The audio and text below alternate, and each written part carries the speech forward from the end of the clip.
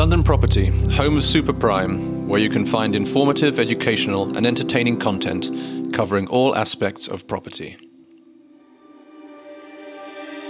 Hello and welcome to the London Property Podcast. I'm your host Farnaz Fazaipour, and today we're in conversation with Alan Kennedy, again back on our show, who is an expert in taxation.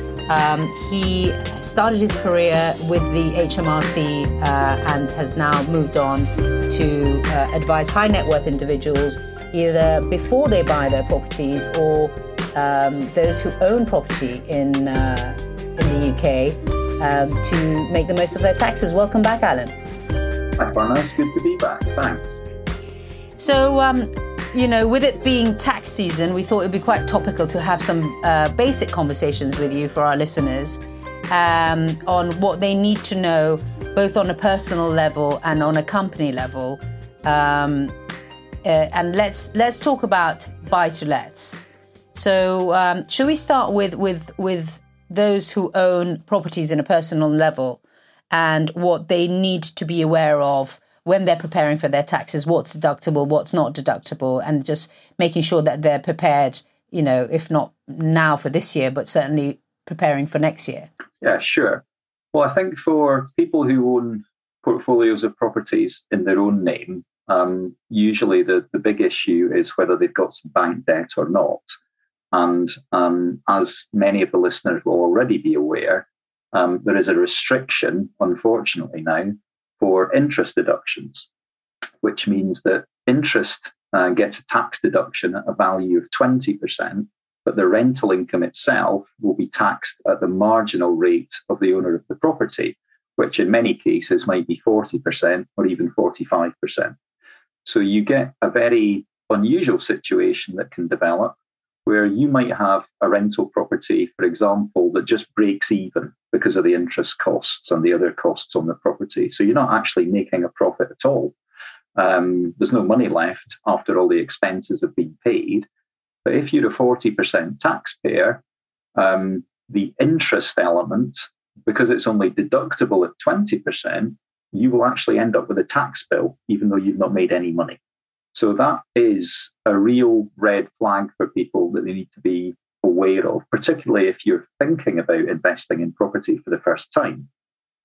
If you're already in that situation, it would be great if you could move to a company owning the property. Now, that's not straightforward, but the advantage of a company is that the interest will be deducted at the same rate as the income is taxed. So you don't get this uneconomic consequence of bank debt causing you a problem.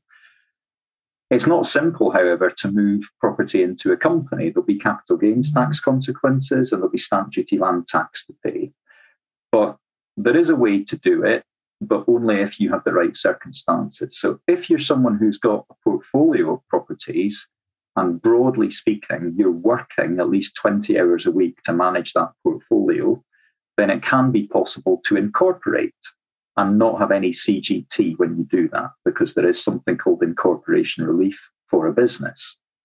It's a bit of a hot topic with property as to whether people are actually doing enough to be treated as a business. And there's been some tax cases on this, but that can solve the CGT problem. For stamp duty land tax, bizarrely, even if you incorporate, there's no automatic relief unless you have a partnership. And as we know, lots of people just operate on their own. And it can be possible, particularly in the situation of a married couple, for example, to move into a partnership. And if you do that on a genuine and proper basis and you run the partnership for a reasonable period of time before you incorporate, then you will get the relief from SDLT.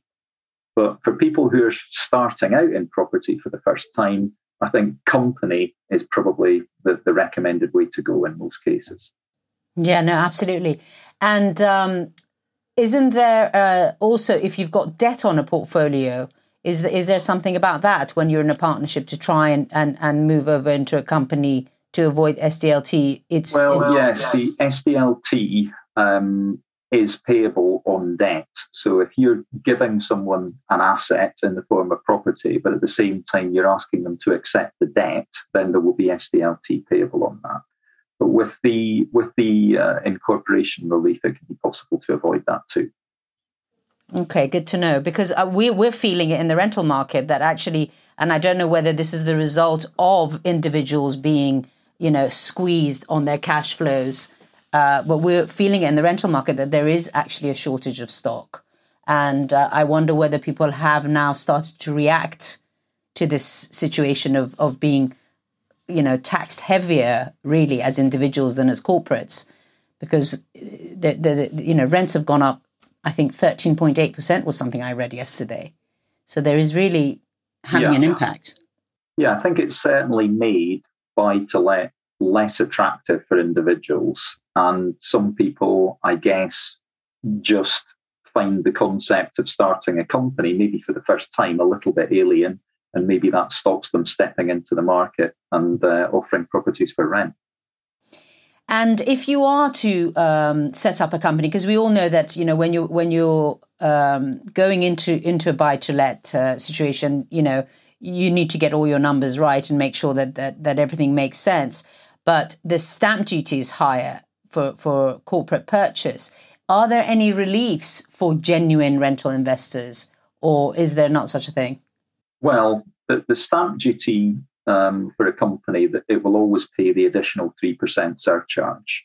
But for an individual who's going into buy-to-let, it's unusual, I would say, for them not already to own a property. So they will almost invariably have to pay the additional 3% themselves. So I think in that sense, it's neutral. One disadvantage, or one of the disadvantages of a company, of course, is the extraction of profits. So if you are making profit, the company will pay corporation tax, and that's currently at 19%. But then as an individual, if you want to take that profit out, you're going to have to pay dividend tax. And depending on your tax rate, that could be as high as 39.35% on the dividend, if you're a 45% taxpayer. If you're a 40% taxpayer, it's 33.75%. So the overall tax burden then becomes quite high. And you have to decide, when you're looking at personal ownership, maybe versus company, is this something where you want to roll up the profits, for example, or will you need to take the money out every year? Because even with the restriction on interest deductions, it still might be cheaper in the end to have the money available to you rather than having to take a dividend. And the other point, of course, is the capital gain at the end. So if you're going into maybe a single property investment and your plan is to rent it for 5 years and then sell, then you're going to pay capital gains tax at 28%. So you'll realise your profit at 28%. If you do the same thing in a company, then again, we'll have the company paying corporation tax when it sells the property, but you still have to get the money out of the company, and you'd have to liquidate the company at that point and probably pay another 20% CGT on the liquidation proceeds. So having an eye on the end game and how much of a portfolio you're going to build, I think will influence how you structure it from day one. Yeah, sounds like you've got to make sure you get advice before you do any of this stuff. So on the subject of capital gains, there's different ways that they look at capital gains, right? You've got some things that you can deduct, and then there is a difference between trade income, short-term, long-term ownership. Is that something you can talk to us about? Yeah, so the main issue with property and what's deductible usually revolves around whether it's a capital expense or just a revenue expense. And the simplest way to think about this, because people do get confused about it, is for capital gains tax purposes, you can deduct anything that is an alteration, an extension, or an improvement to the property. Running repairs, you will deduct in your profit and loss account every year against your rental income. But it's things like, a dormer extension to a bungalow or something like that, or putting an extra basement in. Those are extensions, improvements, and they all count for capital gains tax purposes. And obviously, it's not just the fabric of the building, it's all the professional costs associated with that come into play and really form part of what the asset is at the end.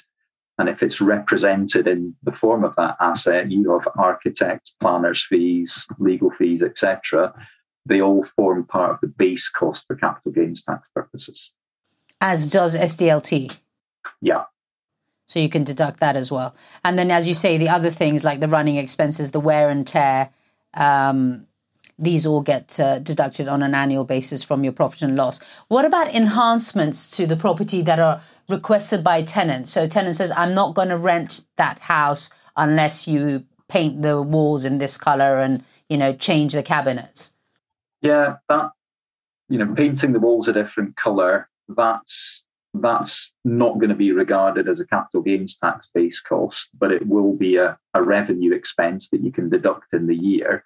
And, with the cabinets, etc., we have, the wear and tear allowance regime that can be used for things like that, where you get a straight line deduction for that over a period of time.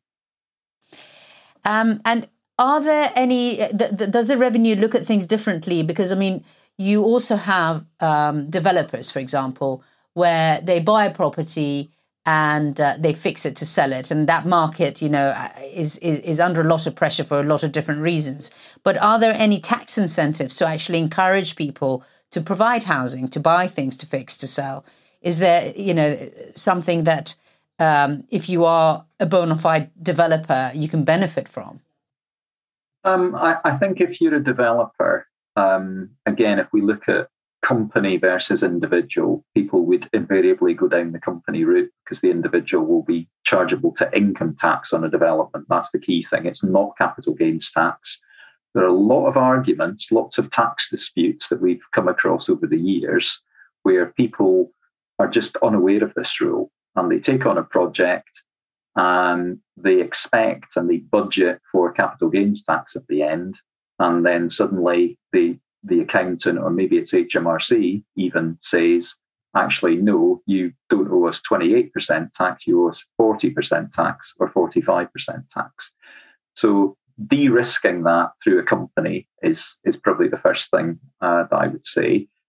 If you are a trading company, if you have a holding company structure, so you don't own the shares directly, but you have a holding company above that trading company, it can be possible if you've got someone who's prepared to buy the shares in the company instead of the property itself, because maybe they want to save the SDLT and only pay 0.5% stamp duty on the purchase of the shares instead of, maybe a blended rate of 10% or something SDLT, then they can save money with the SDLT by purchasing the shares. And if the holding company sells a trading subsidiary, it's possible that that can be completely exempt from corporation tax at that point, which would then allow you to liquidate the holding company and take all the value out at a flat tax rate of 20%. So I've got myself a note here, which I was hoping you will clarify. But there's no difference in taxation for short ownership and long-term ownership. I know in France, for example, if you hold a property for 30 years, then you become free of CGT. And I know that here we've got the principal home being, the most tax efficient way of holding a property. But there's nothing about short-term and long-term that. No, there's nothing specific. I think in France now, the maximum period for the sort of tapering of the CGT rate, I think it's about 22 years or something now.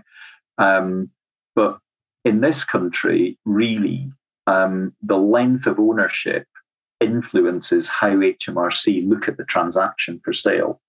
So if you have, for example, developed a property and you sell it within 12 months, even if you had the intention of renting it out and you change your mind and someone makes you a fantastic offer and you decide to sell it, because it's happened so quickly, there'll be an argument. If you're not using a company, if you're an individual or a partnership, they'll have an argument with you about, is this really capital gains tax? Didn't you always intend to sell it? So the length of time that it's been owned influences the attitude of the tax authority as to whether it's really an investment transaction or a trading development transaction. Right. I mean, we sort of feel a little bit under attack from HMRC since 2013, I think, in prime central London. Have we got any other surprises in store for us that we should be preparing for? I hope not. I hope not. I mean, it's worth saying, it's this time of year where it's April 22. So it's a big event in the world of ATED right now, because we're at the 5-year revaluation of all the properties for ATED purposes. So anyone who's got a company that's liable to ATED needs to get their property revalued as at 1 April 2022 if they think they're going to be anywhere close to one of the edge of the HMRC bands, to avoid any potential dispute about which ATED band and therefore how much money it's going to cost them every year. And obviously the ATED filings need to be done by 30th of April each year. So that's kind of on people's minds right now. I think, just as a general reminder, it's not that long ago that we got the extension of non-resident capital gains tax to non-residential property and to what we call property-rich companies, where 75% of the company's value is from UK real estate. Now, the capital gains tax only came in from April 2019. If people have not already had a retrospective valuation at April 19, I'd recommend they do that as soon as possible, because again, in years to come, properties will be sold, companies will be sold, and everyone will be scratching their heads as to what was our capital gains tax base cost. And if you're getting a valuer, in 5 years from now, you're selling a property, 2027, the valuer says, this is what I think it was worth in April 19, this is your base cost. HMRC valuer comes along and says, well, I've got a different opinion. Then you've got what I would call equality of arms. You've got two people arguing about what something was worth 8 years ago. If you get your valuation done today, if you haven't already done it, then you've got a valuer who did a retrospective valuation, but only 3 years after the event. It's much more difficult then for the HMRC valuer to say, well, actually, 5 years after that, I'm going to dispute what you said 3 years ago. So it gives you a much stronger position of certainty that your valuation will stand up and will be much more difficult to challenge by HMRC. Yeah, and obviously this is payable on properties that are not being let out, that are held in corporate names and are kept empty. Any property, I mean, it's land as well, undeveloped land. Will also come into this. So any interest in land at all that's sold in the UK now by a non-resident is liable to this tax. And we've had a minor relaxation of the filing requirements for capital gains tax for non-residents. So it used to be they had to file a return within 30 days of the transaction. That's now been extended to 60 days, but it's still a really tight time frame. And it can work slightly different for companies because they base it on their accounting period sometimes. Right. Okay. Well, and you've got a pending talk that your company is doing about this register for overseas landlords, which will be a whole other conversation to have. But just touch on it briefly before we say goodbye, and we will be sure to tap into your intel on this on a future show. Yeah, of course. So this is part of what they're calling the Economic Crime Bill, which I think was brought forward about 12 months because of the war in Ukraine, because there's a realization that there's a lot of oligarchs who've got high value UK real estate, and the government is not always happy simply knowing that, for example, there's a BVI company that owns a large property in Knightsbridge, but who really owns it? So this is going to bring transparency. So any overseas company that owns UK real estate of any kind will have to, on a register at Companies House, disclose who the beneficial owners of that company are. And that's going to obviously bring a lot of difficulties for privacy. And it's not restricted to any particular nationality. So it's going to affect everyone.